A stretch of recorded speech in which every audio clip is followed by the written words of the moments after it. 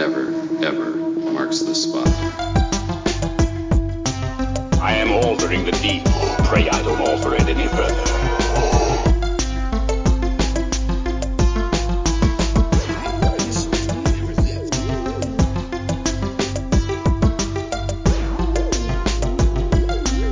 What's your favorite scary movie?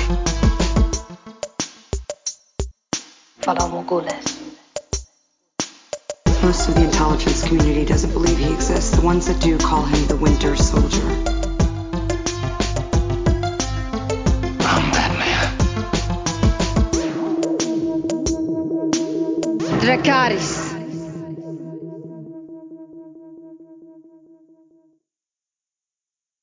Hello, everyone, and welcome to this week's episode of the Top 5 Report, the podcast that wonders why the wizards at Hogwarts can teleport at will, but they use the slowest bird to deliver mail. My name is Drew. I'll be your host for the evening. Along with me, as always, is my brother Peter. I'm here. I would say I don't think they can teleport at will, but they do have some very, very efficient travel techniques, like if you want to use flu powder or like different port keys and stuff. But that is actually pretty funny. So Anyway, so Peter, how was your week? busy, but can't complain. We're leading up to Halloween, so it's definitely just a fun time of the year. You know, one of my favorite times of the year, trying to sneak in as many horror movies and festive things as I can. But like I said, I've been a little bit busier lately than I would have typically liked, but otherwise I have no complaints. How about you? Well, luckily for us, Halloween actually lands on a Monday this year. So happy Halloween, everybody. So this episode will land actually when it should. So Good call. I hope everybody has a good Halloween. Enjoy the trick or treating. Don't get any fentanyl laced candy.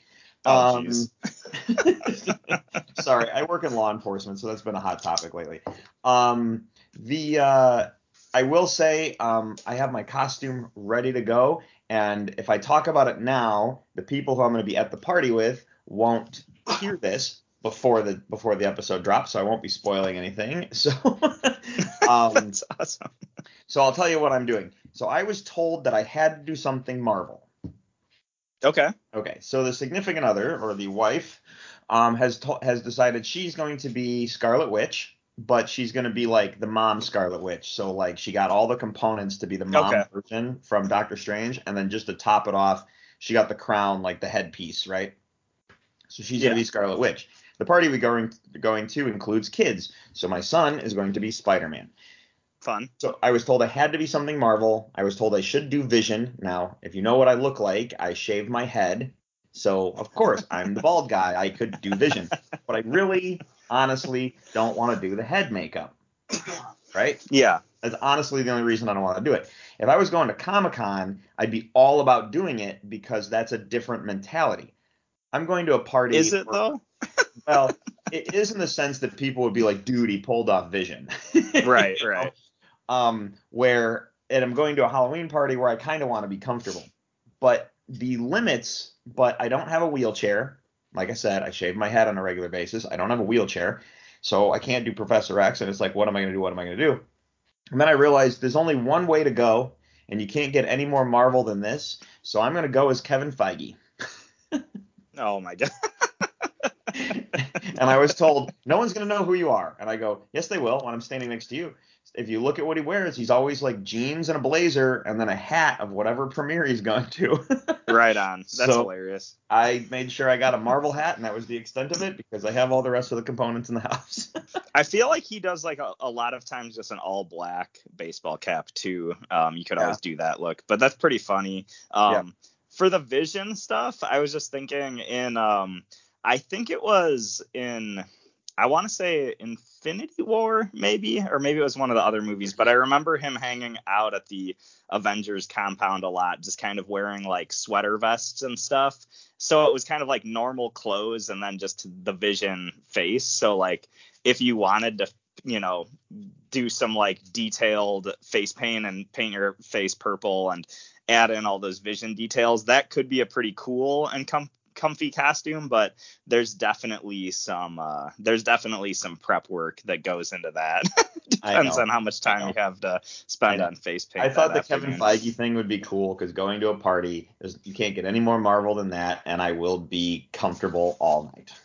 Yeah, the next level up is you could just be Stan Lee, and I think that's like the only other way you can go. I know. That's that meta, you know. I know.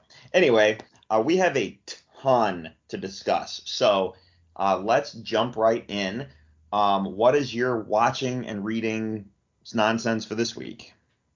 Yeah, so I didn't watch and read a ton. I did watch the Game of Thrones House of the Dragon season finale, which I thought was awesome, and we'll get into that later.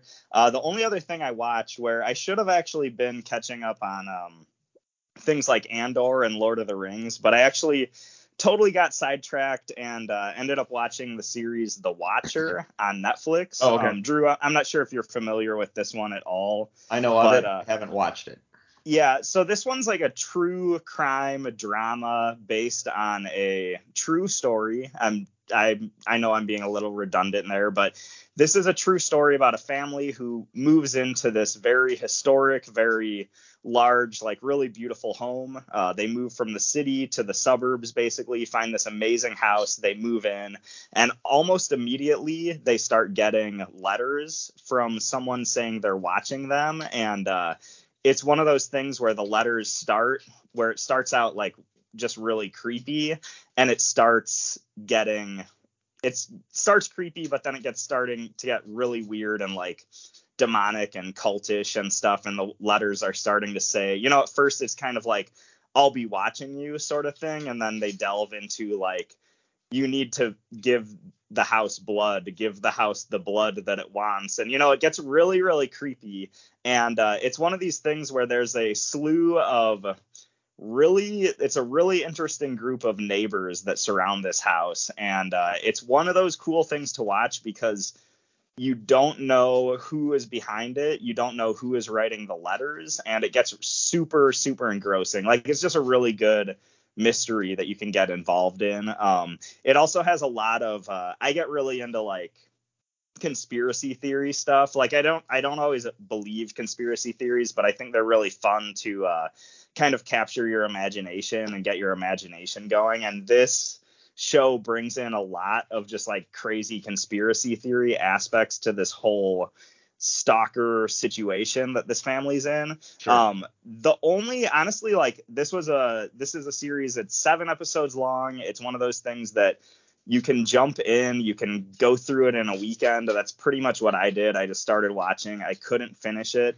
The only thing that I didn't like about the series is it has an end that's similar to the movie Zodiac, and this is a spoiler, but it is based on a true crime situation, and it's one of those things where the series ends, and I don't want to say more. It's a little more anticlimactic than I was hoping. I'll say that. All right. Because I realized I was going to start dropping major spoilers, and I don't, but it's a lot more anticlimactic than I was hoping, and that was my biggest gripe about it. But otherwise, it's like super fun, and I definitely recommend watching it. And it's definitely one of those things that's like, you'll watch it and just be like, how is this true?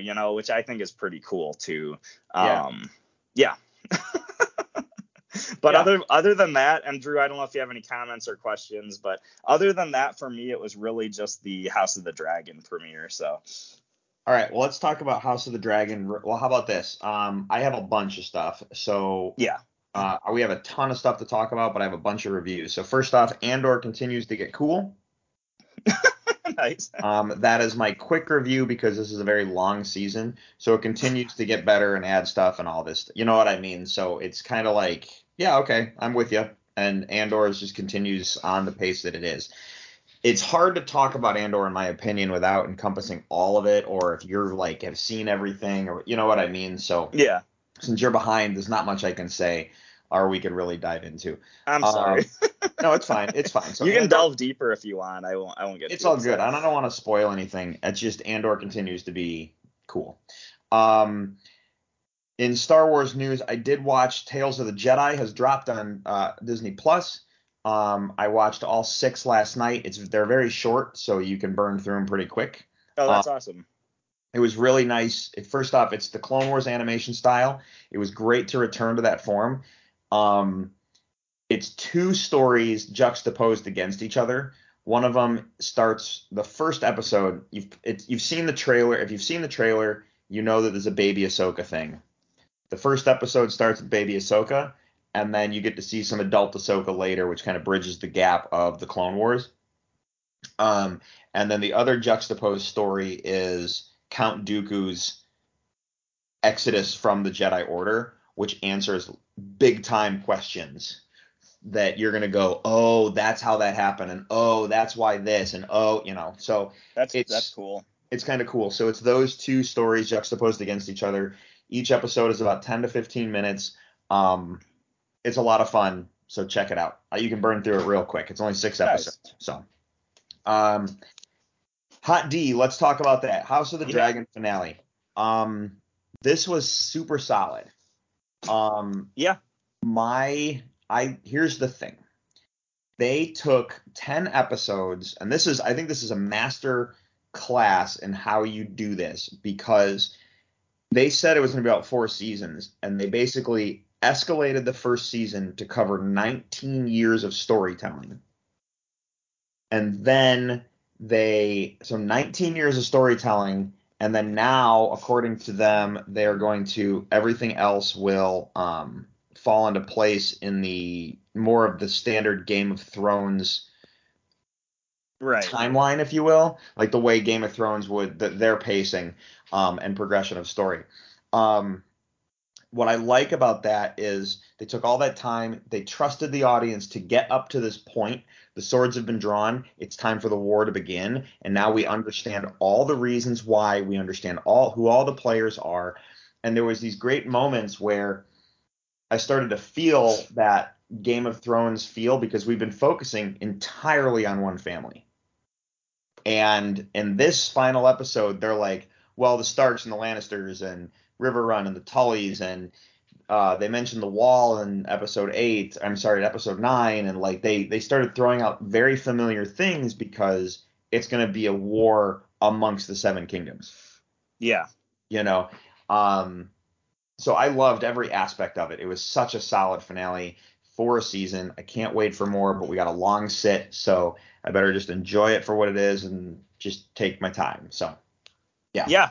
I think you pointed out some really cool things, like the fact that I believe you said it was 19 years that we just watched in 10 episodes? Yeah.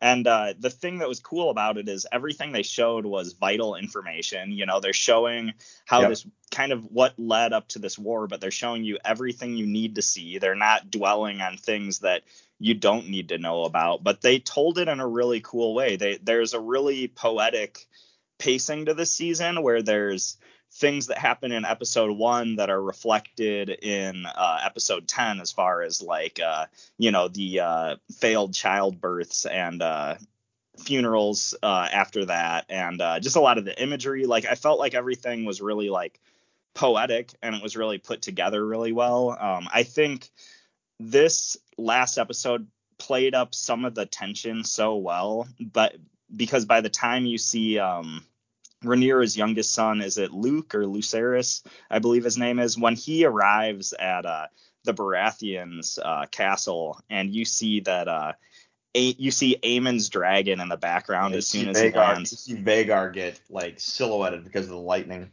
Yeah, and I couldn't remember the dragon's name, but that, like, as soon as they showed that, and just like not even to mention the dark color palette, the rain, the tone of everything. As soon as that you saw that dragon silhouette, just my heart started racing. I was like, this is not going to go well.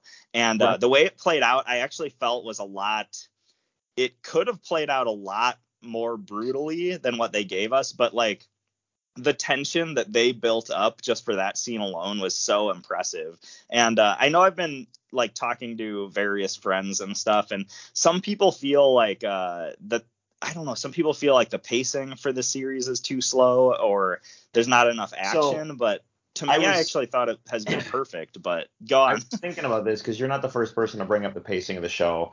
And my problem is that these people want this show to feel like the middle of Game of Thrones. Yeah, And exactly. You have all these new characters that you don't know. You got all this new information that you don't know, and they have to build up to that feel of the middle of Game of Thrones. And that was one of the points they made, is like, going forward, the show will feel more like regular Game of Thrones. So when people complain about the pacing and stuff, it's like, you guys need to take a step back, and like, you have expectations. Look at what they gave you and why, you know what I mean? It's a weird statement for people to make, and it's like, I don't think you're paying attention to what they've been giving you. Yeah, and I feel exactly the same way. I feel like if you watch the first season of the original Game of Thrones series, I feel like the pacing is actually pretty similar. Like, that first season, there's a lot of dialogue. There's a lot of establishing characters and plot building, and it's this really slow burn, and then Ned Stark dies and all the crap hits the fan. But it's one of those things that you watch the first season of Game of Thrones, it's really similar. Like, there's not a ton of action. Like, there's little bits here and there, but there's a lot of just plot building. And I don't know, for me, like, my favorite parts of Game of Thrones, like, as much as I do love the battle scenes, I really like the more behind the scenes, quiet, sort of scheming and tactical, strategizing, and everything that all these characters are doing as they, are engaged in this endless battle for power. And I just think that the chess game aspect of Game of Thrones is my favorite part of it. And for this season, it was like episode 3, I think, was when I first started to see, like, okay, we're getting into this intricate chess game. I'm ready to go. And I honestly loved this season overall, Yeah. Yeah, it's great. We do have to wait till 2024, so everyone just be patient. It sucks, but be patient. It's coming. Yeah. So, yeah. All right. The other thing that I watched, so I watched Blonde this week, the Marilyn Monroe film. Okay, nice. Yeah, I still need to watch this one. I'll say this. This is my review. The movie is unbelievably incredible. It is a masterclass in writing.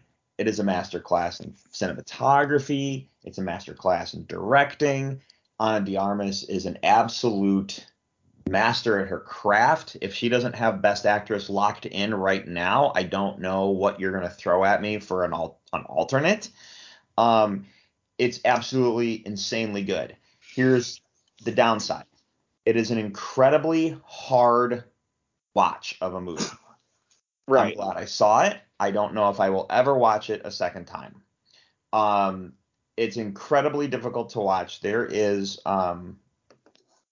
a fairly graphic rape sequence. There are 3 abortion sequences. 2 of them are very hard to watch. And you feel I felt very uncomfortable throughout the entire movie. Yeah. Very uncomfortable. I know a lot about the Marilyn Monroe story as a whole.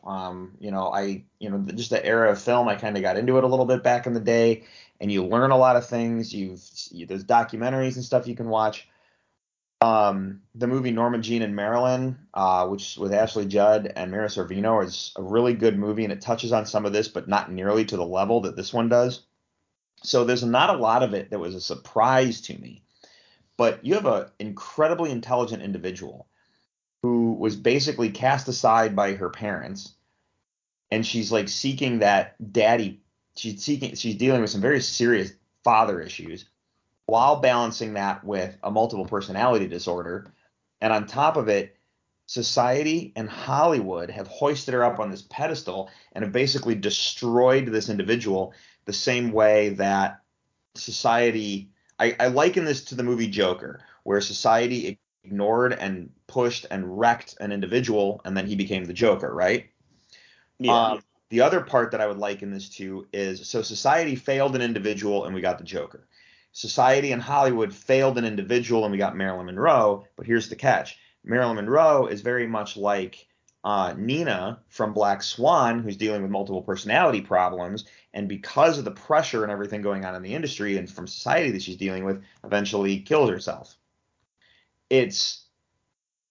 So I kind of liken it between those two movies, but I was like just uncomfortable watching the whole thing. But it's an incredibly well-made movie, and it's a long sit. So be prepared for that. All right then. So yeah. Anyway, Blonde. Blonde was awesome. It was a really, really good movie, but it was hard to watch. It made me very uncomfortable to watch it. I was watching it by myself. During one of the abortion scenes, I did get up. I don't normally get up for movies, but this was one where I was like, I couldn't watch the screen. So I got up and went into the bathroom, not to the bathroom, into the kitchen, got a drink, Yeah.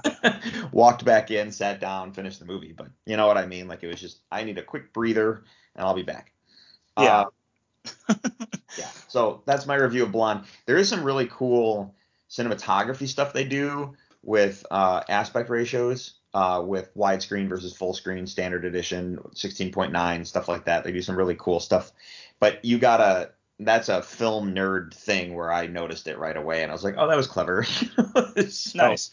But on more to a fun topic, I went and saw Black Adam this week. Nice. And I haven't been able to see this yet. My plans to see it kind of fell through earlier this week, but tell me about it. I can't wait to watch this one. Black Adam, here's how I'm going to ruin this movie for everybody. And I say that kind of jokingly because I'm going to quote unquote ruin a movie. Here's how I'm going to discuss this. I don't know how to talk about this movie without spoiling at least the stuff that's in the trailer. Okay. And the bonus scene at the end, I have to spoil, and I don't feel bad spoiling it because the internet spoiled it because I knew what the bonus scene was before I walked into the theater. The internet has ran wild with this, and Black Adam, because of that bonus scene, has spawned a massive story that we have to discuss, so this segues into news very nicely. So, Black Adam review. The movie is a ton of fun from beginning to end. It is not the best DC movie, in my opinion, but it is definitely a step back in the right direction that we want them to be going. Right. Okay? That's awesome. Fair? Right. Black Adam as a character is awesome. He's a formidable character. He's incredibly powerful. It's a lot of fun to watch. The special effects, the way they handled everything.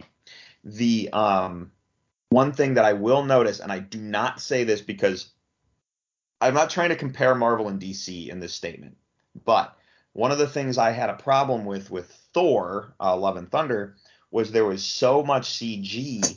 There were parts of it that felt fake. Yeah. To me, like it just felt fake, and it just felt not real. And I'm like, it was almost unbelievable with certain aspects of the movie. Mm-hmm. Black Adam, yes, they use CG. But there is so much practical in terms of the sets. Nice. So there's a lot of set work that was real and practical sets where everything looks very real as opposed to the fake aspect that Thor looked like and I'm using that only as an example because it's the most recent of the Marvel movies. Yeah, I mean, I think that's a huge criticism of Thor: Love and Thunder, and I think I don't see a lot of people trying to argue against that, so I wouldn't feel bad for using that as a comparison, Sure. There is a character from Peacemaker that makes a cameo in the movie. Nice. So if you did watch Peacemaker, I thought that was a nice, cool ad. I was like, oh wait, is that? Yeah, sure was. The thing about Black Adam is, and I think it's cool. He says Shazam just like Shazam does, and I've seen a lot of stuff on the internet like, why does Black Adam say Shazam and all that stuff? And it's cool because Black Adam was given his powers by the same wizard that Shazam got his powers from. Yeah. So there's some really cool backstory with that where you get to see it all take place, and like it's all familiar territory because you've seen Shazam. Let's talk about the Justice Society real quick. Hawkman, Dr. Fate, Atom Smasher, and Cyclone. Cyclone, really cool. really cool visual effects. That was kind of impressive because I was like, she controls the wind. Ooh, oh. Yeah. But when you get it down to business and you get to see how it all plays out, the team aspect, that team like coming together as a team and everyone's got their job that they know what to do in the battle. She was a lot of fun to watch. Adam Smasher, he had a lot of cool moments. I felt his character, he was clearly meant to be like the comedic relief, but I felt a lot of his stuff kind of landed flat, like it felt rushed, it felt forced. That's a writing thing that is not on the actor at all. But I just felt some of the comedic parts felt a little forced. Okay. So I mean, otherwise Adam Smasher was pretty cool. Hawkman, he was great. The only criticism I have with Hawkman is it's not the first time we've seen Hawkman on the screen. Hawkman was in Smallville. He was in the Arrowverse. Yeah. And I know those weren't the best representations, but the one thing those representations did do was discuss the Egyptology origin of the character and the reincarnation of the character. And because Hawkman, every time Hawkman and Hawkgirl die, they get reincarnated and come back to life and have to live their life over again. And I kind of wanted that to be somewhere in dialogue. Because right. I know there's a chance we can see Hawkman again. I was kind of like, and I'm not saying he dies in this movie. It's just the idea that we're going to see him again or could see him again. And it's like, I was hoping they'd touch on that a little bit with all this. One, Black Adam, he got his powers from a god. You know what I mean? Like, yeah. technically so did Hawkman, So I yeah, was kind of. Well, go ahead. Oh, no, I just kind of feel like we've talked about this with the MCU a little bit, where we're getting to the point where there's just so much content in all these different cinematic universes that a lot of the average, like, normie fans aren't going to see every single movie or every single show. And that's just kind of the way it is, which on one hand, that kind of sucks. But in the same way, it's kind of like reading comics, where you try to read as much comics as you can, but there's no way that you're gonna read every single arc and every single issue and whatever, every single title, and you kind of have to fill in information as it goes. So maybe you're reading like some Justice League storyline and Hawkman shows up and they don't really explain anything about the character. You just kind of take in what you know about that character, and then later on you might read a different book where he shows up and you learn a little bit more. And that's kind of the way I'm kind of viewing that sort of stuff, because you're talking about Black Adam and you've mentioned like 5 or 6 like big superheroes from the DC universe that Sure. There's no way they can fit in that much origin information into a movie. And that's just kind of how I'm kind of viewing this is kind of like when you start reading comic books and you have no idea who any of these characters are, but you just kind of learn as you go and get little bits of information about each of them as you go, if that makes sense. And I'm with you up to a point, and that's only because you know about Hawkman. This is the first right. This is the first time Hawkman's been on the big. Yeah, I get that. So for an average moviegoer, if someone says, well, I mean, he's got some cool wings and he flies that cool jet, but what's his like actual deal? Because he seems super powered. Yeah. You know what I'm saying? Like he clearly has superpowers, but I don't really know much about him. The movie is only 2 hours and 5 minutes. They could have given me like 10 more minutes to explain just a couple more things. And yeah, it wouldn't have been that big of a deal when a lot of movies are turning out 2.5 hours. You know what I mean? So there's a bit, I don't want to go on a big tangent, but the animated Teen Titans series, the original one, I think is really brilliant for a lot of ways.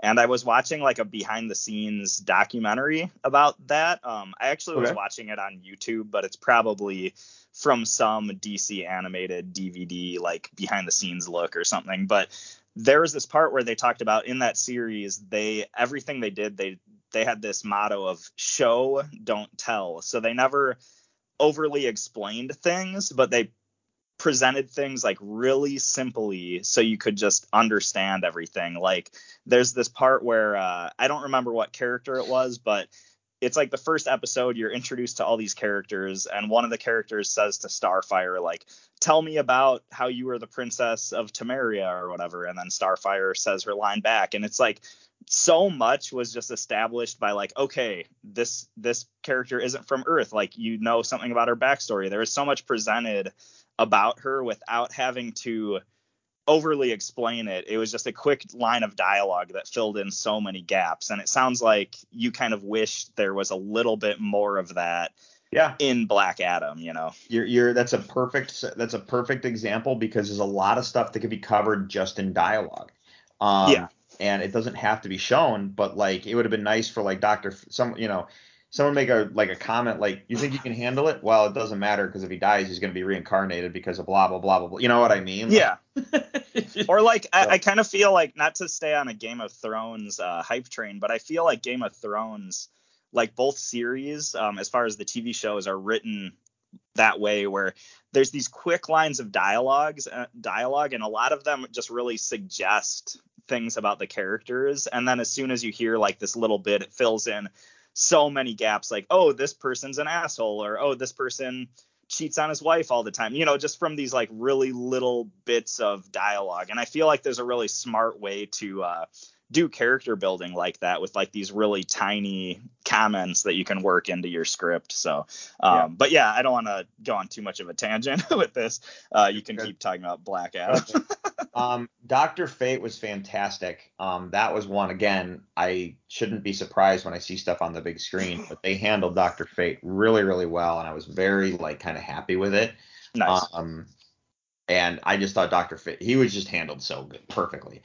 Pierce Brosnan was great. I didn't really know what to think about that as a casting, but it was just great, and it worked. And Dr. Fate's cool. Let's talk about the bonus scene real quick, and then we'll move on to news, because the bonus scene kind of segues us really well. Absolutely. Quick review on Black Adam. When I say, when you hear people say there's a lot of action sequences, there's not a lot of downtime in this movie. It is like from beginning of movie to end of movie, nothing but action. That's awesome. Like almost sounds like a Dwayne Johnson movie, to be honest. It's almost 2 hours of straight action, and then it's a little tiny little pockets where they're like, well, we got to give you a little bit of story. Yeah. You know, there was more action than anything else. So I was literally like, there's not much I can say about this movie other than have fun and go see it, because there's so much action sequence. That's great. The bonus scene at the end. Black Adam is presented with a communication from an individual, and then another individual shows up. The individual, if you've been the second individual I mentioned, the one who shows up and arrives, is, sorry, the internet already spoiled it, but it is Superman. Henry Cavill Superman. It is Henry Cavill Superman for sure, because he's not hiding his face the way they did with Shazam. He's in it. There's a couple lines of dialogue. It is like awesome. It's fantastic. And it segues us heavily into news, because shortly after Black Adam drops, the news is Henry Cavill says he is back as Superman. Oh yeah. He's, quote, I wanted to make it official. I'm back as Superman. A very small taste of what is to come, my friends. The dawn of hope renewed. Thank you for your patience. It will be rewarded. That's awesome. So are we getting Man of Steel 2? Are we getting Man of Steel 2, or are we getting is it going to be titled Man of Tomorrow? Who knows? That'd be a good title. Let's see. On the Superman front, there is, because there's a lot to this. Okay. So this comes from the Hollywood Reporter. Henry Cavill revealed that he wore the same exact Superman suit he wore in Man of Steel for his appearance in Black Adam. I thought that was awesome. I chose that one in particular because of the nostalgia attached to it, to the suit. It was incredibly important to me to be standing there and enjoying that moment. He also said his details about his return to Krypton. I got to come back for that. I can't read that part of the quote because it spoils another segment of this. I'll come back to that in a second. Zack Snyder posted a video. This is interesting. Zack Snyder posted a video congratulating Henry Cavill for coming back as Superman and saying at the end of the video, "Can't wait to work with you again." Okay.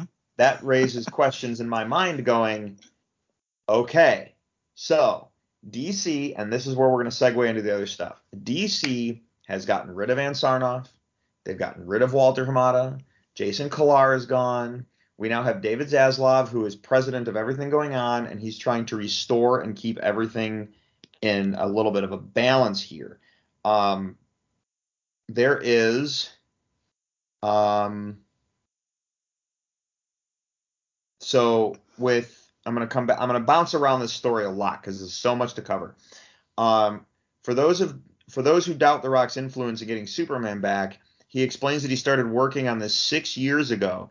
For 6 years, the leadership at WB kept saying no. Shazam was always guaranteed, but let's be real. But Superman, old regime had no care for him. So The Rock has been pushing for 6 years to get Superman reinstated. And it was just no one was letting it happen. So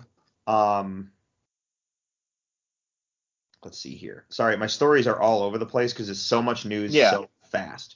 Well, I remember last week we were talking about how Dwayne Johnson has said that Superman was always his favorite comic book character, but he got really into Black Adam after that. And that's really cool that he's been behind the scenes, really like fighting the good fight to get Superman back onto the big screen. And no, it's just awesome. I mean, I haven't seen Black Adam yet, so I can't give my thoughts, but everything I've been hearing about Dwayne Johnson as far as a advocate for the DC films right now, I'm just loving everything that I'm hearing. So, yeah. Well, Henry Cavill is officially back, followed by a story that says, rumor, Ben Affleck signs on for 3 more Batman movies. Yeah. So okay. I've been trying to, since I haven't seen it yet, I've been trying to avoid spoilers a little bit. So I've been staying out of this a little bit, like the whole DC realm of things. But I did see that Ben Affleck was coming back. It was just really funny and confusing, but exciting as well. So. I'm going to say that there is a lot of back and forth we've been doing on this show, but we are trying our hardest to keep our listeners up to date with everything going on. Yeah. Moments after the Ben Affleck story dropped, this is the big one that hit, and it's a big one. All right, as I mess up my screen. Here. Okay, here we go. James Gunn and Peter Safran to lead DC Studios as co-CEOs. Yeah. James Gunn, director of Guardians of the Galaxy and the Suicide Squad, and Peter Safran, producer of Shazam and The Conjuring, will become the CEOs of DC Studios, a new division that Warner Brothers that will replace DC Films and oversee film, television, and animation projects. All right. Let's see. Yep. Okay. That's just a repeat. Sorry. I flagged so much of this stuff because I was like, this is amazing. This is such good news. Yeah, I think it's awesome. James. Okay.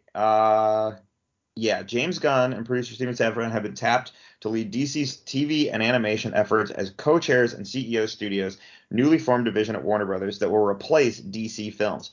Gunn will focus on the creative side of things, while Safran will focus on the business and production side. Both are expected to continue to direct and produce projects. And then Kevin Feige says he will be first in line to see what James Gunn does at DC, which I thought was great. I thought was great. But I think that gives us a really good example that he is done at DC. Or at Marvel. Done at Marvel. James Gunn is officially done at Marvel with this news because there's no way he's going to be like a CEO at DC and still making Marvel movies. So you're getting your Guardians of the Galaxy Christmas special, and then you're getting Guardians of the Galaxy 3, and then James Gunn's over on the other side of the pond. But he had that. He said he loved doing Suicide Squad, and he's working on Peacemaker still. So you got some really cool stuff coming. James Gunn is a director. And I think he was in that camp of let's see what Zack Snyder was doing. James Gunn might be the one who reached out to Zack Snyder going, we can't say anything yet, but you need to get back in the saddle. We got another Superman movie to make. Yeah, good call. David Zaslav there's been quotes of him saying we need to put a stop to this.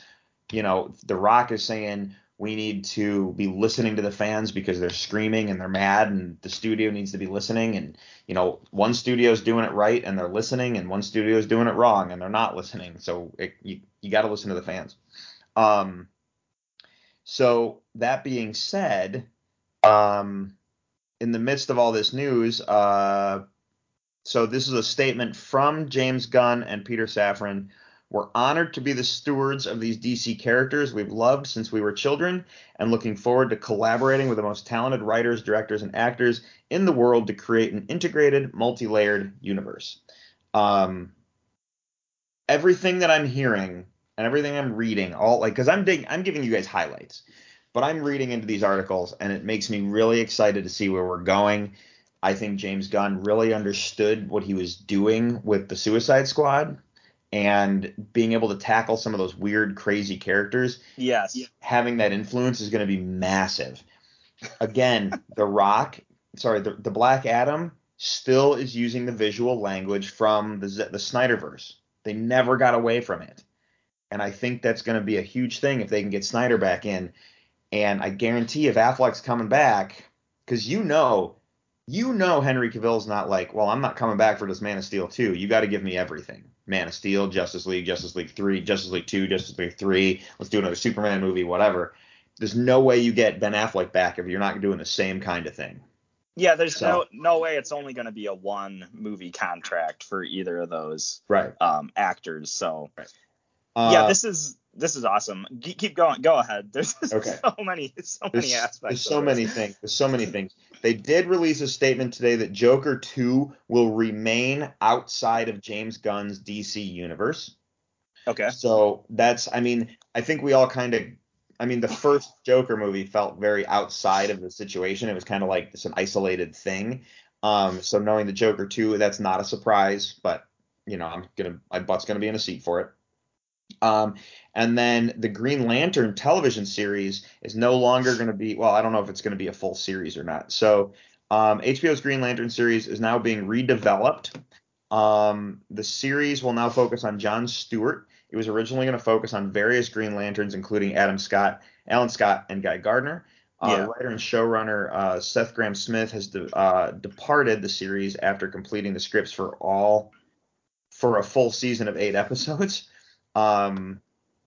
The budget for HBO's Green Lantern series is expected to be significantly less than previously planned, but they've now decided they're going to focus primarily on John Stewart. I think that's a really good choice. So I think it's a great choice. I prefer Hal Jordan, but he's the Green Lantern I like the most. John Stewart is a very, very smart choice because most of the people that are like either early adults or the ones trying to get their kids into this stuff right now or enjoying it with their kids, they grew up with Justice League animated series, and John Stewart was the Green Lantern from that. So this is a very smart decision. I just kind of hope Hal Jordan is in there somewhere or it's touched on or something because he's my favorite Green Lantern. Yeah, I feel like he's got to be. I think it's with Green Lantern, as long as they focus on the Green Lantern core, like it's not just one person. Like I feel like the Ryan Reynolds movie was a little bit too singular focused, like why did he have to be like the main guy fighting off the villain in that movie? Why couldn't they have brought in the rest of the core and stuff? And I think if the show focuses on that, I feel like it's a given that we're going to see, depending on how long the show goes, we're going to see, Hal Jordan, potentially Guy Gardner, potentially a lot of other Green Lantern characters that we know and love. So, yeah.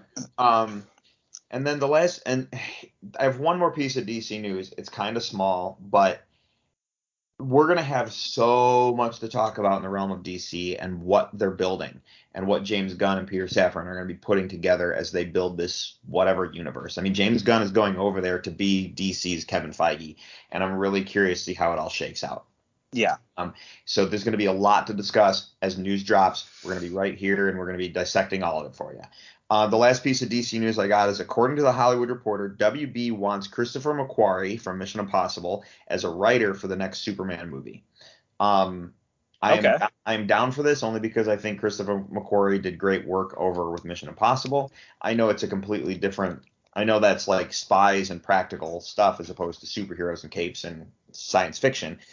But Christopher McQuarrie, I think, is a good writer. Christopher McQuarrie also helped with he helped with Batman Superman, I believe. Okay. I want to say that's right. I'm drawing a blank. Ben Affleck brought in a writer specifically for you might be Batman. thinking of Colin Trevorrow. No, it's not Colin Trevorrow. I might have to look that up. Ben Affleck brought in a writer specifically for Batman vs. Superman to take a pass at the script before it went to screen. So I want to say it was Christopher McQuarrie, which means he would already know he already knows the flow of this specific Superman. Right. I believe it's him. So I just thought that was good. That was a good, exciting news. In other news, I have three other quick stories. Adam Driver might be joining Marvel's Fantastic Four. So Kylo Ren himself might be joining Fantastic Four. Yeah, I did see that. It's a rumor. I don't know what the plan is. A lot of people are assuming Doctor Doom, and I'm totally down with it. But right now, it's kind of like in talks, kind of a rumor. So we'll confirm it next week when the internet. I thought he was going to be Reed Richards, to be honest. But Doctor Doom, that could be pretty interesting. So not Reed who I would expect them Reed to Richards cast. Would be cool, but Reed Richards would be cool. But if you said, hey, these are all the characters in this comic book, and we want him to be one of them, who would your pick be? I'd go Doctor Doom. That'd literally be my first go at I it. was just thinking, like, he's a tall, lanky guy, so I could picture him stretching more than like other actors. But I think you've got a more well thought out response to that question. So yeah. Star Wars news. A new Star Wars movie. This is funny. A new Star Wars movie is in the works that could feature the return of some characters from the 2010s. A script is being written by Watchmen's Damon Lindelof, along with newcomer Justin Britt Gibson. The following work done by a scriptwriters in a room that came together after this year's Star Wars Celebration and broke the story this July. They're saying that this new Star Wars movie is going to take place post the Skywalker saga, so after Episode 9. So we might see a continuation of that. It might be something completely different. I don't have a problem with this. It's exciting. It's more Star Wars. I'm happy for that. But this broke, and then another story broke saying Disney told Lucasfilm to stop announcing projects. Awesome. Probably because this stuff's so early in development. It's like, shut up. Like, because I feel like they kind of they backpedal a little bit. You know what I mean? Mm-hmm. You guys need to stop talking about it. And the final piece of news, Doctor Who is coming to Disney Plus with David Tennant returning. Disney Plus will be official home for a new Doctor Who, whose episodes outside of the UK begin in 2023. David Tennant is also returning for the 60th anniversary before passing the TARDIS to the new Doctor. So I don't know how this is going to be in conjunction with the other Doctor Who stuff, but it's interesting he's coming back because isn't he like 4 Doctors ago or something like that? Yeah. But I know he's still like Tennant, Smith, Capaldi, Whitaker, and then the new guy. So yeah, 4 Doctors back. Yeah, but I know that he's still one of the top 3 like fan favorite. Like everybody loves him in that role, so it makes sense. It's just interesting. Yeah, so that's it for the news. I think it's list time. But yeah, we have a ton of DC stuff coming. So well, that's what I was gonna say. Is I kind of almost feel like we could have talked about the DC stuff for like another hour, but as you said, we're gonna be talking about this probably weekly with a bunch of different updates coming up. So definitely really exciting stuff. If you and I just go on a tangent of talking about DC stuff right now, it's going to be all speculation because us, like everybody else, doesn't know anything. We're just going to be talking about excitement about James Gunn. True. Saffron in those seats. So let's just enjoy it for what it is. Enjoy the fact that we got this cool thing coming. And I honestly can't wait for more because, like, it was interesting. I went into Black Adam knowing the big secret at the end, and I walked out of Black Adam kind of wanting to refresh my mind with Man of Steel, Batman vs Superman, Justice League. You know, like it was like, let's refresh everything, and take another pass at all that because, yeah. Anyway, awesome. Let's talk about tonight's list because it's Halloween, and I think it's time we do that. So let's take a quick moment to roll the thing.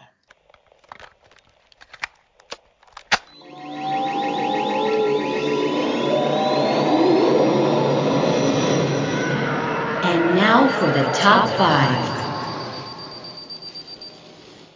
All right. Well, happy Halloween, everybody. So Peter, tonight's list. It's not really my pick. It's not really your pick. This is kind of a built-in one because we decided to do a Halloween episode. So Peter and I have done a couple different Halloween episodes, like your favorite scary movie. I think I'd have to go back and look at our giant list of lists, if I will. But we're going to talk about some moments from pop culture that scared us. I say that because I have a video game on my list.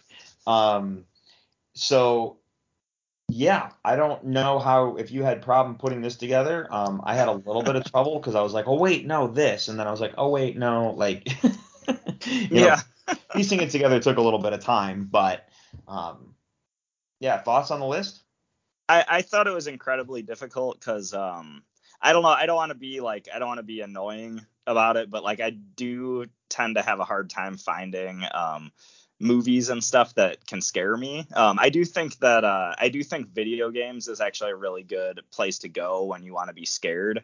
I just don't play enough video games to have like a lot of options to go to as far as that goes. So most of my list, I actually have a decent, like I've got a book, a couple comics, some movies, but it's mostly movie focused. And that was the difficulty. Was I feel like for so long I've done such a good job of separating. Like if I watch a movie, it never usually sticks with me or like scares me that much to make my list. So it was really hard to just like land on the specific picks I wanted to go with, but definitely a really fun list to put together. The Halloween episodes of our podcast are always some of my favorites, so I'm really excited to go into this topic. I know you said it's neither mine or your pick this week. I do have 2 honorable mentions, which probably sounds funny because I said I had a difficult time putting my list together, but I don't know how many honorable mentions you have this week, though. Just one. Okay. So enough. I'm going to let you go first only because you just have the one. Absolutely. All right. So, sorry, what was that? I just have the one, so that's why you can go first. Okay, cool. And we're doing specific moments, correct? Well, I want to say moments is a good one because I have moments in here, but like one of them where I'm like, well, technically it's the whole movie. You know, okay, so fair enough. I was gonna say there's a little bit of cheating on my own rule, but I was kind of trying to stick it to the moments themselves. So right, that's what I was gonna say. My first pick is kind of a cheat, but I actually went with this indie comic mini series that I bought at Comic-Con, Chicago Comic-Con. It must have been 2009, I want to say. So this is a while ago, but it's this series called Bump, which is just kind of this really cool hardcore like horror series. It's written and drawn by this awesome comic artist, Mark Kidwell, who I actually met at the convention. And it's one of those conventions where I was there every day and I bought his books on day one, went back to the hotel, read them, came back the next day and like talk to him about what I thought of him. And that's like a really, really fun experience. If anybody has the chance to do that sort of thing, like it's really, really cool to literally go back to the artist and tell him like, dude, your comic was awesome. I love this part. It's like really, really fun. But this book I love because it's pretty demented. Like it's kind of the way he describes the book is that it's Texas Chainsaw Massacre meets Poltergeist. So it's a book where you're dealing with a really demented Texas Chainsaw Massacre-esque family that kind of, lures people onto their property and does really messed up stuff to them. The main sort of killer villain guy in the book is this guy named Eddie, who he has this method of like cutting out people's body parts and putting them in these wooden puppet like dolls that he makes, and there's like a supernatural thing that occurs and the dolls come alive, and it kind of plays out like a really gruesome gory monster movie essentially. But this book, I think it's just really cool because this is a book that's made by somebody who loves horror, and he's with a comic book, it's really hard to deliver scares, and I think the book's really well put together where he works in those jump scares, like there's those moments where you're reading one page of the comic and it's building something up, and then you turn the page and that's your jump scare because there's the monster jumping out at you on the next page. And there's a lot of really smart moments like that. So that's why I would recommend this book, and it makes my list, and the story really stuck with me after reading. So there you go, Bump. I was gonna say it's called Bump, right? Yeah. Yep. Okay, mine's a little short because I couldn't really pick one specific moment, but then I thought of something. This is The Walking Dead. There's a lot of great, scary, specific moments, and they do a really good job, especially early on. They do a really nice job of trying to scare you. Where Walking Dead gets me almost every time is when I was like really heavily watching it, I would have the most horrific zombie nightmares. Like nice, like ridiculous, but they weren't like nightmares like where you wake up in a cold sweat or you'd be like, oh my God, I'm having a nightmare. These are nightmares like I couldn't wake up. Yeah. And they were just like horrifying zombie nightmares. Sometimes it wasn't even zombies. It was literally like you're in the zombie apocalypse and it's just a survival nightmare. It was crazy, but they were also like a lot of fun. And I say that they were a lot of fun because we were talking about it with some friends a while back about just this type of stuff. And I was like, man, I haven't had a good zombie nightmare in a while. So yeah, good stuff. But yeah, Walking Dead, that's the only reason. It's like a lot of great scary moments, but I used to have crazy zombie nightmares about it. So yeah.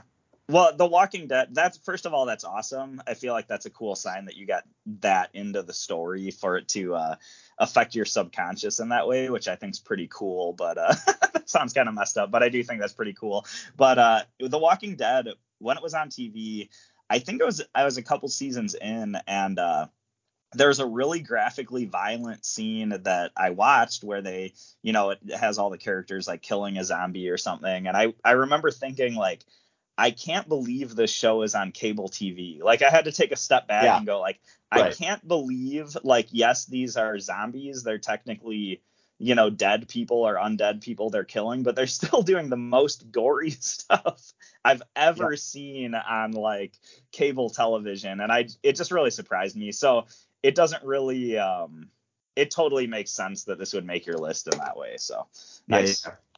All right, man, what's your next honorable mention?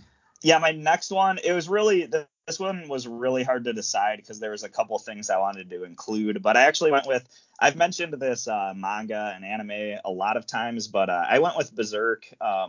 If you read the manga for Berserk, there's a ton of, Berserk is like a really dark medieval fantasy story for anybody who doesn't know, but if you read the manga, there's a lot of really horrific scenes, and there's a lot of these sort of like there's certain, I was trying to type, but which manga? Sorry. Oh, Berserk. Okay, that's what I thought you said. I was literally going. I'm like typing Walking Dead onto the list, and then I was like, I missed your title. Yeah. No, but if you read the manga, there's a lot of really, really cool scenes where like, I mean, it's like a lot of other animes and mangas. Like this series deals a lot with fighting demons and stuff, but I actually feel like if you read the manga, it's one of the better, I think it's one of the best horror, even though it's not technically horror, like it's technically like dark fantasy, there's still a lot of horror moments. Like there's some parts where it's almost like a dream sequence where the main character Guts is like being haunted by a demon and they play it out really creepy, or there's parts where I remember early in the series, there's this like really cool part where he fights off a bunch of skeleton warriors, and it really looks like something out of like Tales from the Crypt or something like that. But the one scene I'd pick, and I feel like it's the one scene to be fair, Berserk does some very, very graphic stuff, but the one thing I have to go with is the Eclipse story arc of the series, and the Eclipse it's basically the craziest, most brutal anime betrayal of all time, where you have Guts, the main character in Berserk. He's in this sort of army sort of situation called the Band of the Hawk, and the leader of this warrior band that's engaged in all these battles and stuff basically sells out his entire clan, like his entire army. He sells them all out so that he can become a god. And that's essentially, this is spoilers, but it's still okay because the series is still awesome if you know this. But he essentially sells everybody out so he can become this like demon. And the Eclipse is a part of the story that it takes a turn from going to like a regular medieval battle type series into a crazy, demonic, surreal, just weirdness, horrific imagery type thing. And it's a very, very stark juxtaposition, and it's something that will stick with you. And it's something that there's parts of the Eclipse that if you watch the 1997 anime, this is basically how the anime ends. Is it ends with the most brutal, horrific stuff you've ever seen. And there's parts that will stick with you. And I think that's why it scares me, is like, one, the imagery is so striking, but also some of it's so brutal. Very, very violent, very, very dark, very hard to sit through. I will give that warning. Definitely rated mature. But if you have the stomach for it, it's also an awesome story. And The Eclipse, some of the imagery from that specifically has lived on in a lot of other media. Like even, I want to say, I think it's Avengers Endgame. Is that the one where the movie where Hawkeye and Black Widow are both trying to jump off, fight for who's going to fall off the cliff and die, basically? That's Cellstone, yeah. Yeah, Cellstone. So after that sequence, you have Hawkeye, like, who's sitting in like this shallow water area, and there's like an eclipse behind him, and the sky's really dark and stuff. That imagery is like lifted directly out of Berserk and the Eclipse story arc, and it's really interesting to read that manga and then see how it's affected like some really, really super mainstream media. So definitely recommended. And this just had to be mentioned for a horror moment for sure. So yeah. Sorry I rambled on way too much for an honorable mention, but it's all good. Sometimes we do that and it's all right. So it's my first actual pick, right? Yes. Okay. My first actual pick is the remake it's the newer version of House on Haunted Hill. Okay, nice. The movie, I really liked the remake. I love the original, but I really liked the remake a lot. What I didn't like about the remake was the end, when you finally got to see the main ghost. I thought it was just not the best CGI stuff.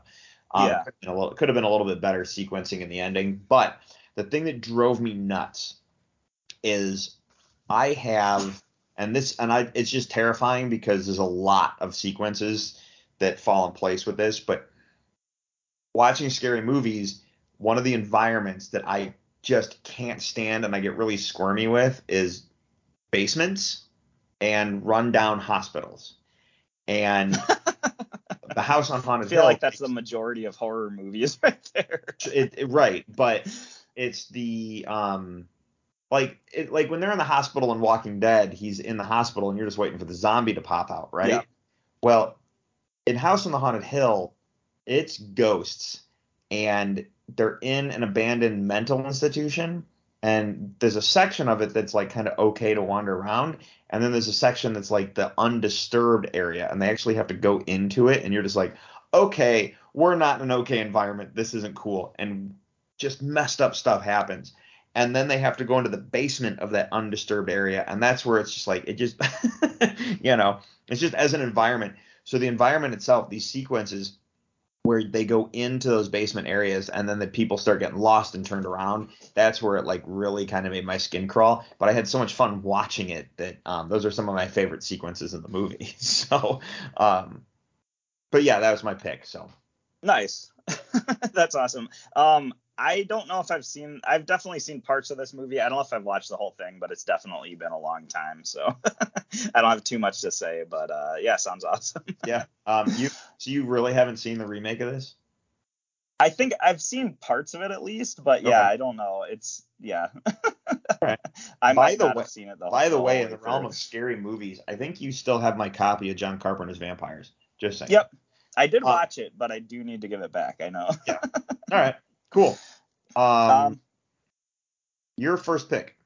Yeah. So the first one I went to was I went with the movie Carrie. I went with the original one, and I really went with the very end.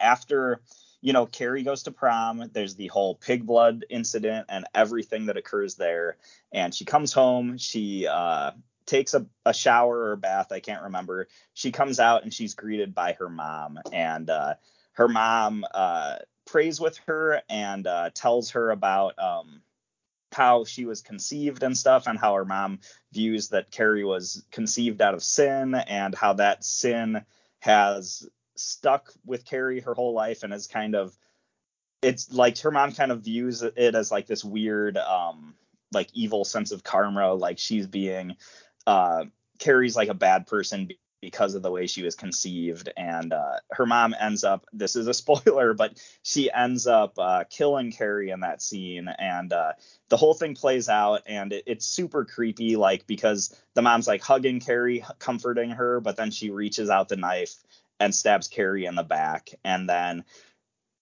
she's following Carrie down the stairs as Carrie's trying to get away, and the mom does like this super creepy like sign of the cross with the knife that she's carrying, and lo and behold, the whole like kitchen, like the whole lower level of their house is filled with candles, and it's just it's so creepy. And that movie did such a good job of playing up like the mom is super religious, and that's usually associated with like being a good thing, but it's presented in such a demented, like really creepy sort of way, and I feel like all that imagery really always stuck with me, and it's something that I think back to, and it always creeps me out. And the way that I mean, I've been spoiling the end of this film, so Carrie uses her telekinetic, whether they're superpowers or supernatural, I'm not sure, but she uses that to destroy the house and stuff. And of course, like, there's one final sort of jump scare after that, but that whole scene was just always so creepy, when like the mom's creepy throughout the movie, but it all just culminates in that one spot for me. So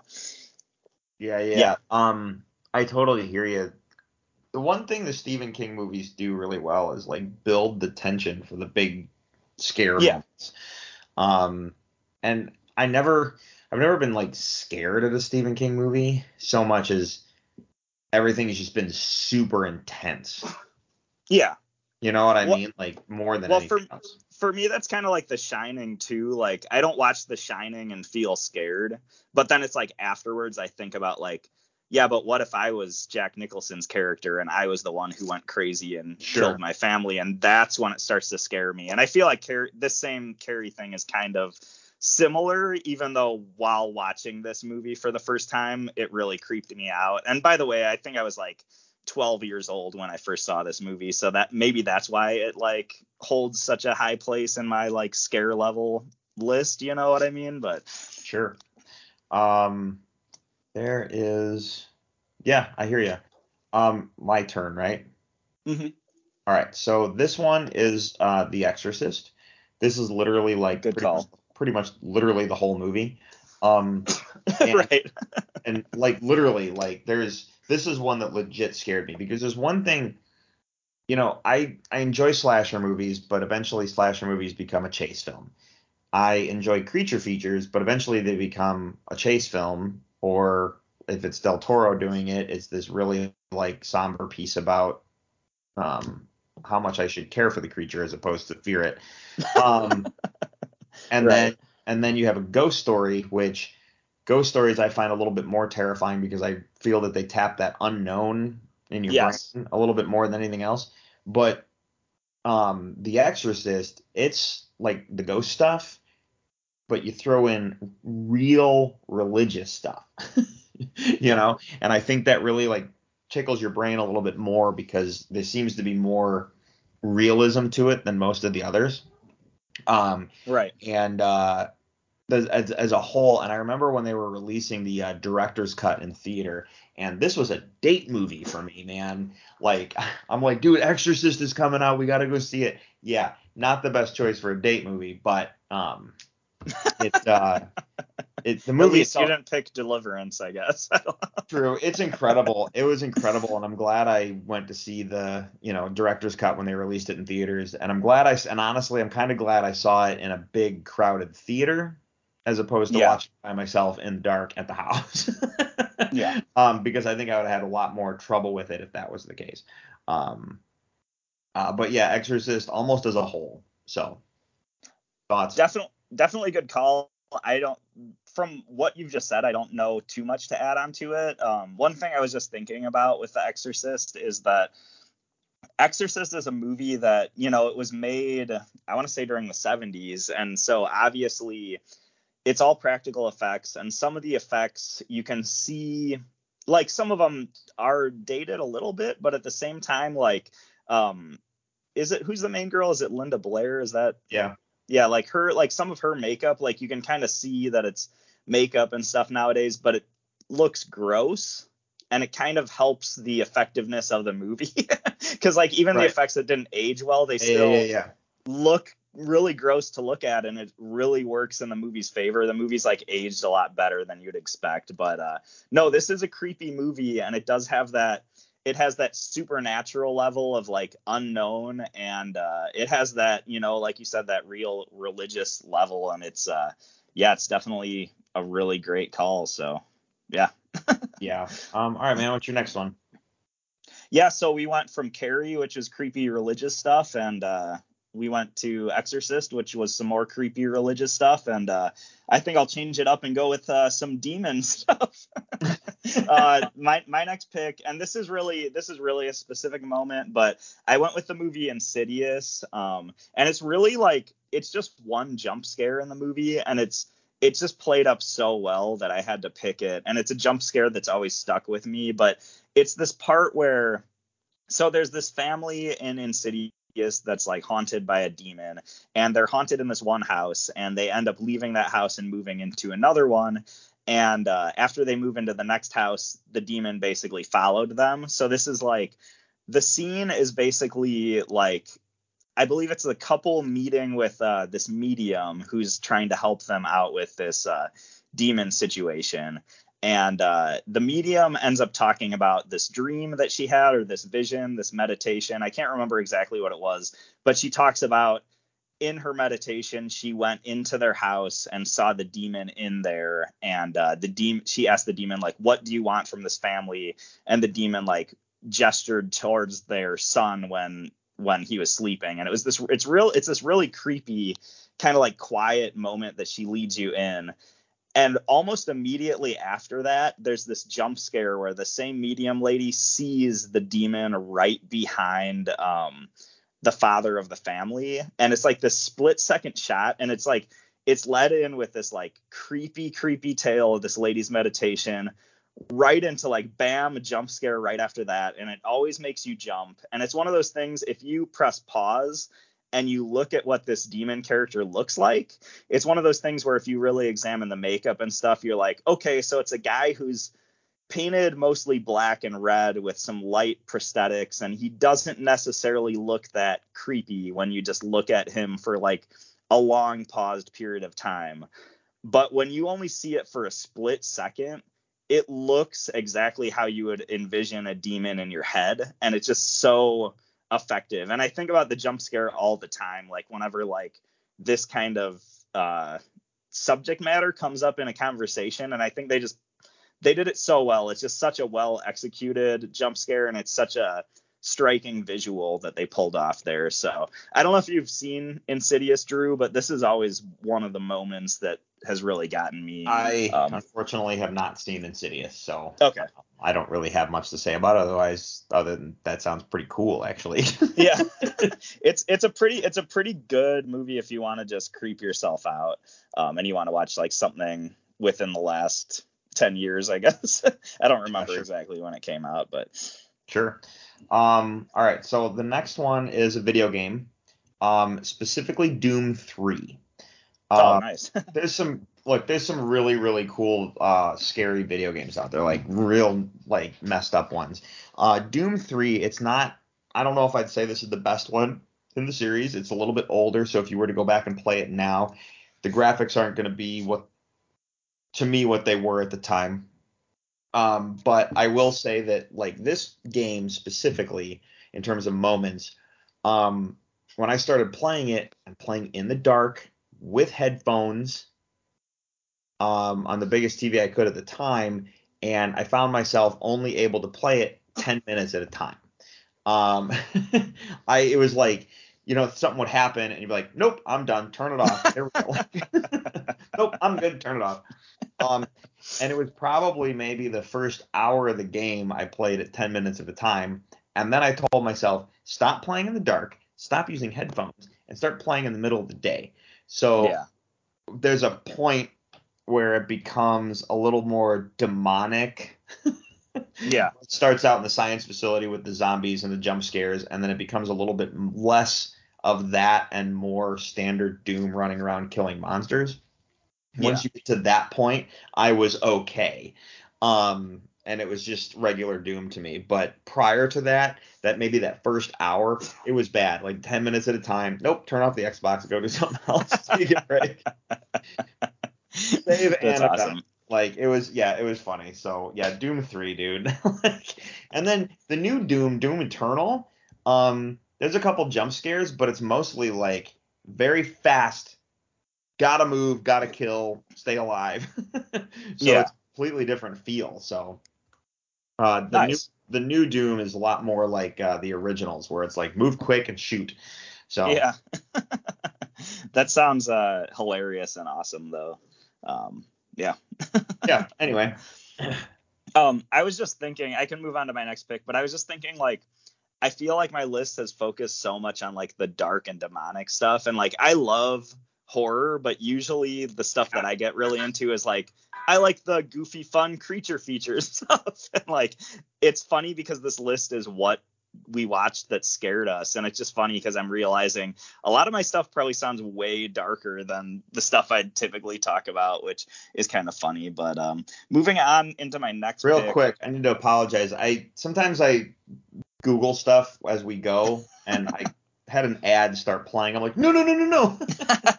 So if you heard a weird noise, unfortunately it's right in the middle of you talking, so I can't fix that in post. If you hear a noise, that's what it was. I was silencing an ad because sometimes I keep up with, like, for example, like if we talk about something and I want to know more, so I don't forget something. So that's what that was. Sorry. Or maybe the noise was coming from inside your house. It probably was. Just kidding.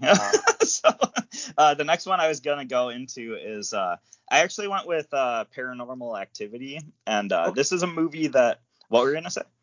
Okay. Okay. Yeah. So this is a movie that I feel like this is a super low budget. Like, and I'm talking about this first original, the very first one. Yeah, the original. And this is a movie that was super low budget, was kind of just this really indie thing. It's like a bunch of people got together, had no money, figured out how to make a really scary supernatural movie with very limited supplies, very limited budget and stuff like that.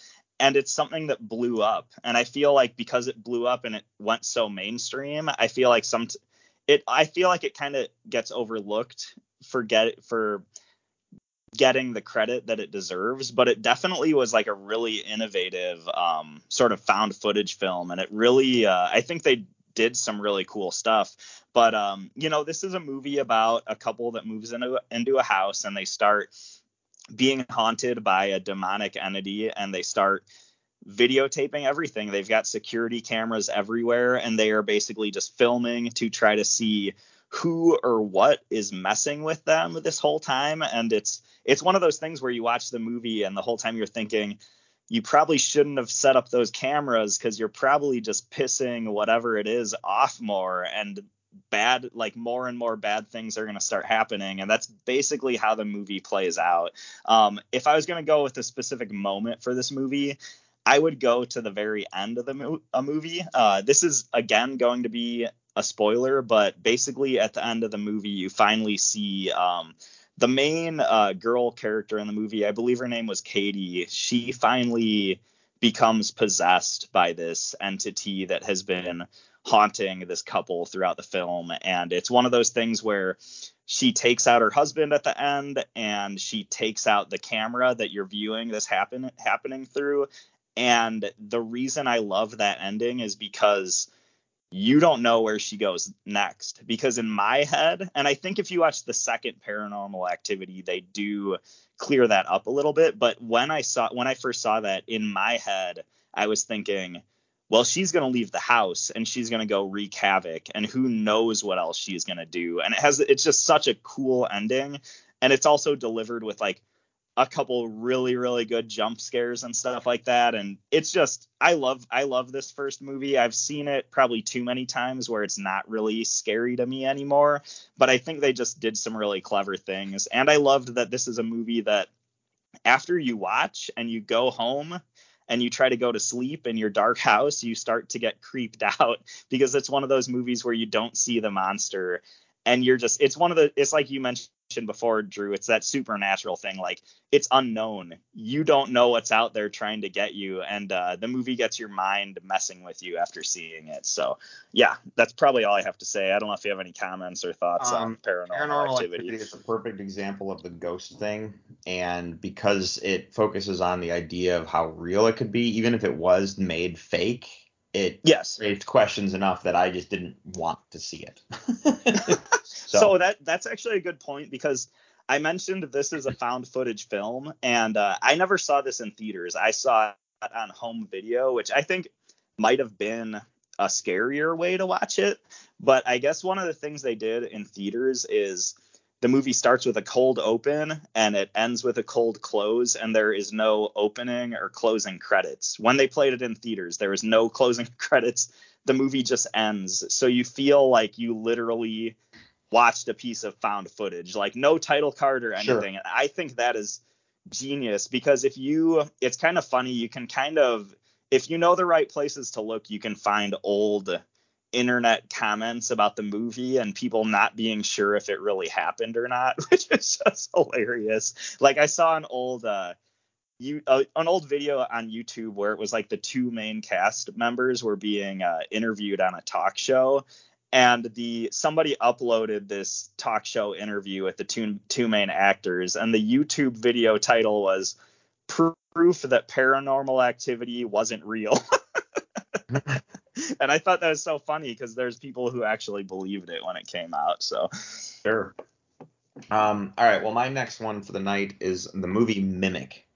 Nice. This is a creature feature. It's about big bugs that like try and kill people, that eat people and whatnot. It's a lot of fun. It's got some really cool jump scares.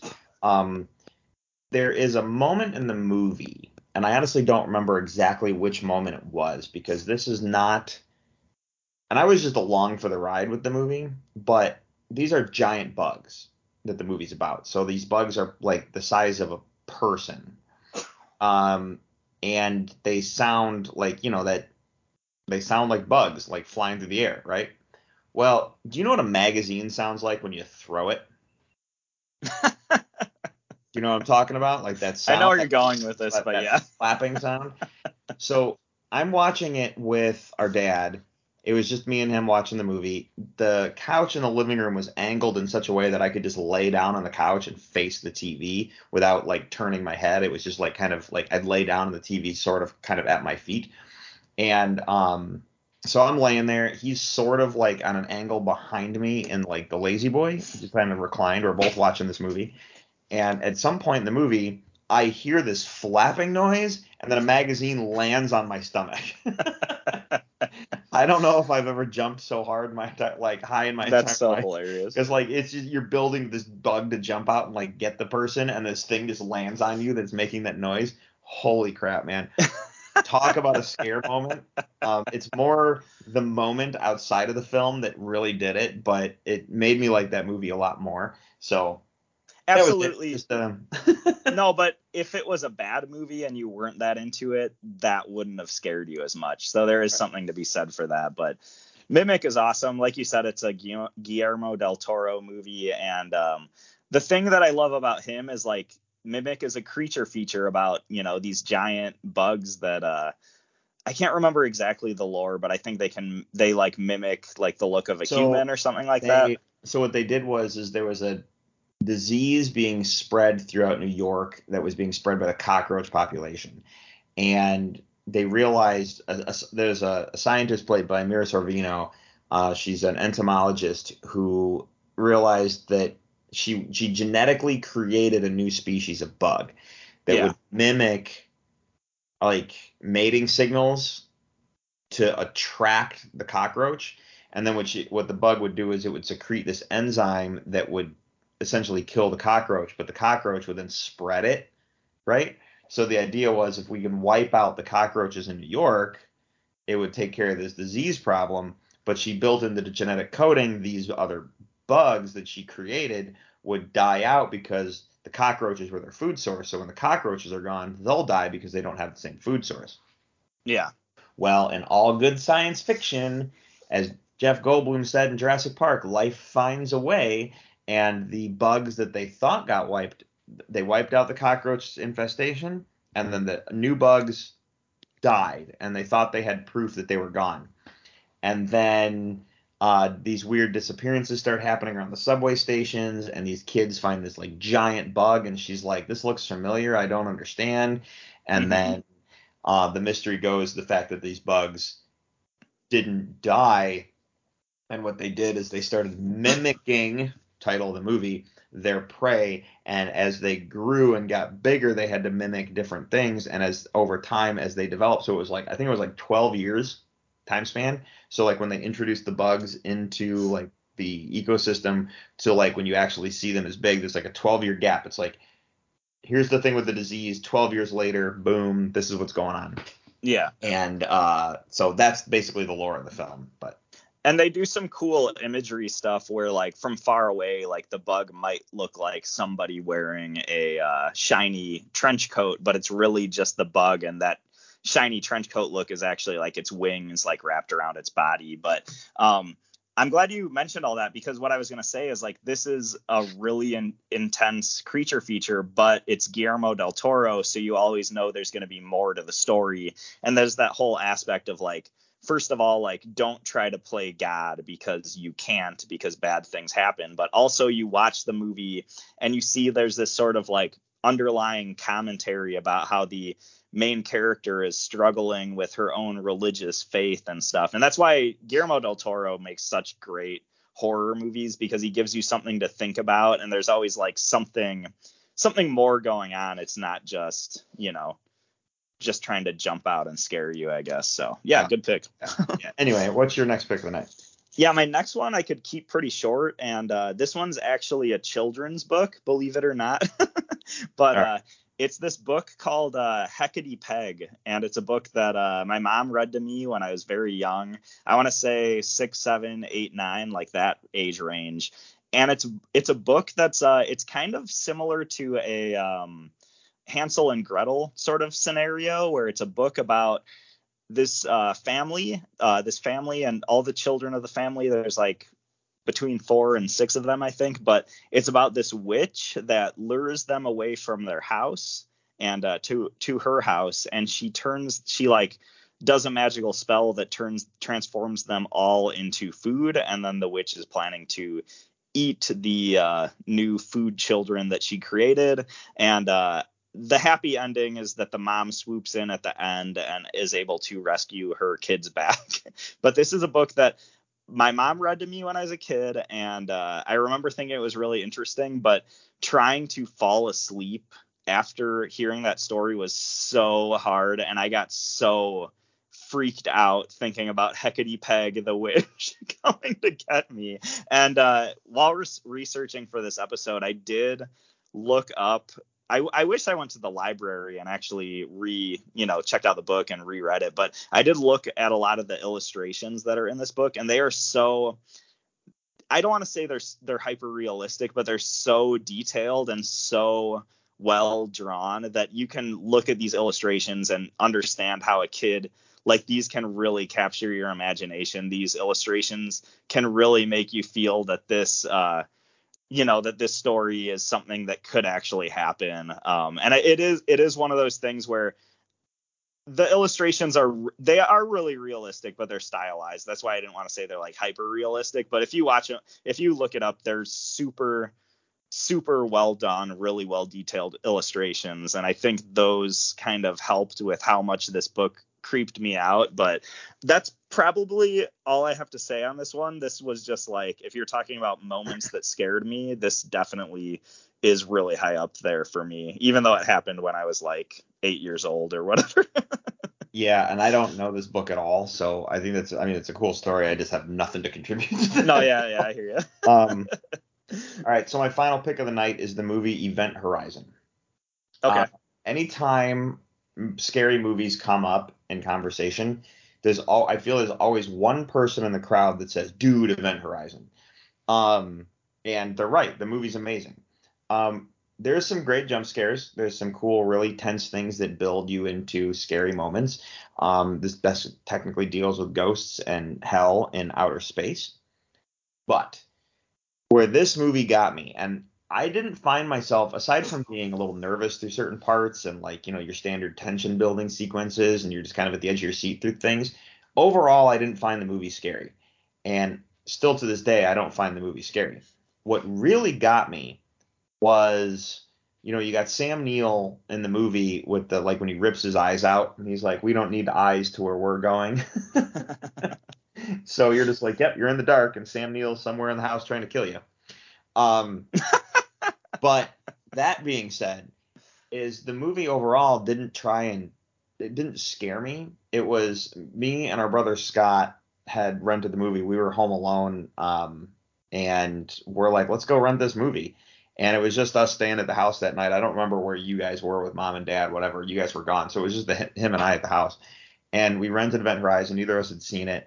We're watching the movie. We finished the movie and like, dude, that was a good movie. That was basically the conversation. Like, that was good. And then it's like, well, I guess I'll see you in the morning. And we're wandering off to bed and we spot the basement light was still on. And we both were like, well, that's going to stay on till tomorrow. Nice. I'm not going down there. That's awesome. I'm not going to go turn that off. Yeah, so that's ultimately what it was. It was that post, and it's the end of the movie. And this is just a perfect example of one where you finish your watching your scary movie. And I saved this for the end on purpose because you're watching the scary movie, you're having fun and whatnot, and then you turn off the movie and you're in your house in the dark. And you have to think about what you just watched because that's the only thing on your mind.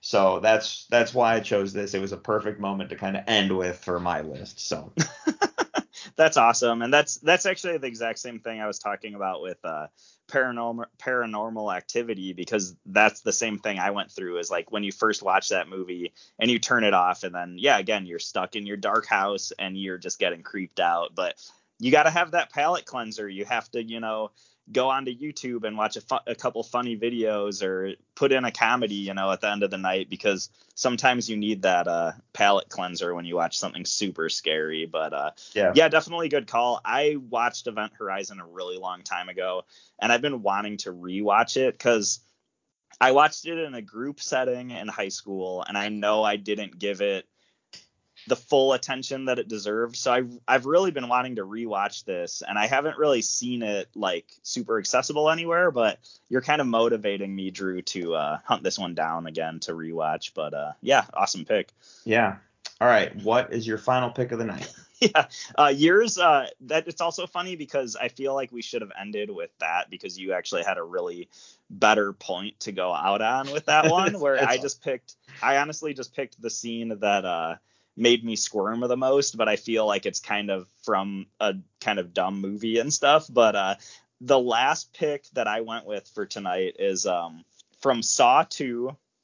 And it's this scene, it's the Saw movies. This is the Jigsaw killer. This is the guy who kidnaps people and puts them through crazy torture device sort of games. It's like he's trying to amend some broken part of their personality, or he's trying to make them get rid of some vice. So he puts them through these crazy horror devices, and it's supposed to turn the victim into a better person. And Saw 2 eventually involved a group of people who were kidnapped and put into this torture device filled house, and they all had to play this game together to escape the house. And so there's a lot of different games they had to go through and play in order to collect a series of keys. If I'm remembering this correctly, they had to collect a series of keys to eventually leave the house. And you're filling this torture house with a bunch of dysfunctional people, and you know bad things are just bound to happen. But the specific scene that I wanted to talk about is there's one character who was a heroin addict, and have you seen this? Nope, I know exactly what you're talking about. Walk away, dude. I'm with you. So this character, in order to get the key or whatever it was, she had to crawl through a pit of open syringes. So you're talking about glass syringes with needles sticking out every which way. Yeah. And she doesn't she's too afraid to go in, but there's this one guy in the house who's like this really big asshole who basically picks her up and throws her in the pit of syringes to go grab the key she needs. And then you watch it play out as she crawls through these things to grab what she needs and then come back to the team. And she's literally has syringe needles poking out of her every which way. And I remember just watching that, and I saw it in theaters, and the friend I went to see it with, he was making fun of me. He was like, yeah, you were really cringing during that syringe scene. I was like, yeah, I'm usually not that bad with gore, but that just really got me. It was it made me cringe and squirm so much. Your response to that comment should have been, and you weren't. And Good call. But yeah, when it comes to a movie scene, a movie moment that really creeped me out, that sticks out of my mind first and foremost. So there you go. I watched the first three Saw movies. I didn't go beyond that, but I mean, ultimately they're just torture porn. But that needle sequence, the first one was a really good set the tone. I think I liked the second one better than the first in all seriousness. But yeah, anyway. Yeah, the first one I liked because it had the mystery aspect, and it kind of felt like that sort of you had the cops trying to figure out who this killer was and what was going on. The second one, I felt like it was a little too much. I don't know. There was the one guy in the house who was just screwing everybody over, and it took a lot of the the game aspect out of it, because instead of watching these people work together to try to figure out how to get out of these torture devices, you just had one guy screwing everybody over. And that's kind of what disappointed me, was that whole game / mystery aspect was ruined by that. So I actually only saw the first two Saw movies, but I do like the first one a lot for what it is. So. All right. Well, hey man, what are we doing next week? It's your actual pick. Yeah. So, we just talked about a bunch of scary, messed up stuff, and I figured I'd lighten the mood. And this week we went with our top 5 scariest moments from media. And that's why next week I thought it'd be fun to do our top 5 funniest moments from media. So you can do movies, comics, books, cartoons, but these are the moments that keep you coming back and always make you crack up. And this is kind of cool because it doesn't even have to be comedy movies or anything. Sometimes the best comic relief comes in the middle of a really intense thriller movie or something like that. So I thought this one would be fun. I know this is kind of a daunting list, but hopefully you have some fun putting this one together, Drew. All media accounts?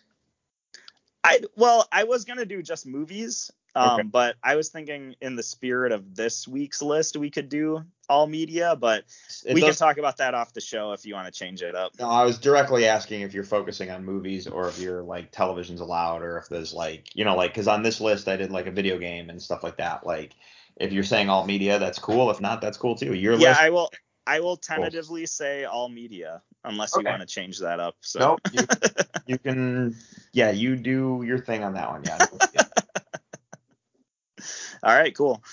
All right. Everybody, that kind of brings us to the end of this week's episode. We have a ton of DC stuff coming down the pipe as we actually learn what the plan is, and I can't wait to learn more. So we will be dissecting it for you. Peter, are you ready to end this one for the evening? Yeah, totally. Perfect. All right, everyone, do us all a favor. Check out our website, top5report.com. There you'll find a link to our social media, Twitter and Facebook, along with our link to our email, top5report@gmail.com. You can hit us up there. Social media, either way works.